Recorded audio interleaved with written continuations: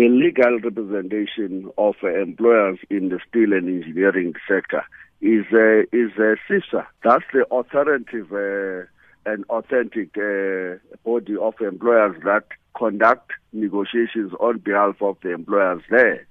Now there is a new offspring that says, no, we're not part of it. We're representing the majority and the small employers.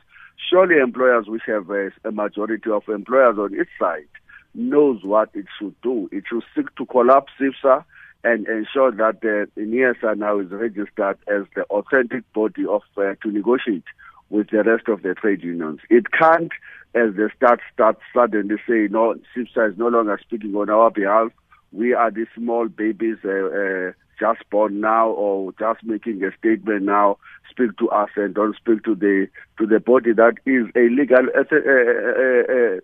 legal entity. We're watching it this week. In fact, it's fizzing out this lockout. It only lasted a day or two in most parts of South Africa.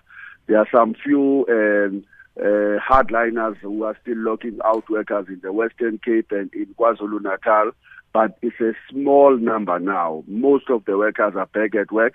So what we're doing is to look at who this week are still locking workers out in order to plan solidarity.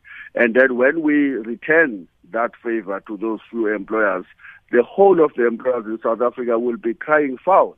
We think that they have a responsibility to speak to their colleagues, to let those workers back, to earn a living, and to recognize the fact that an agreement, a legal binding agreement, have been signed, and to move on with life.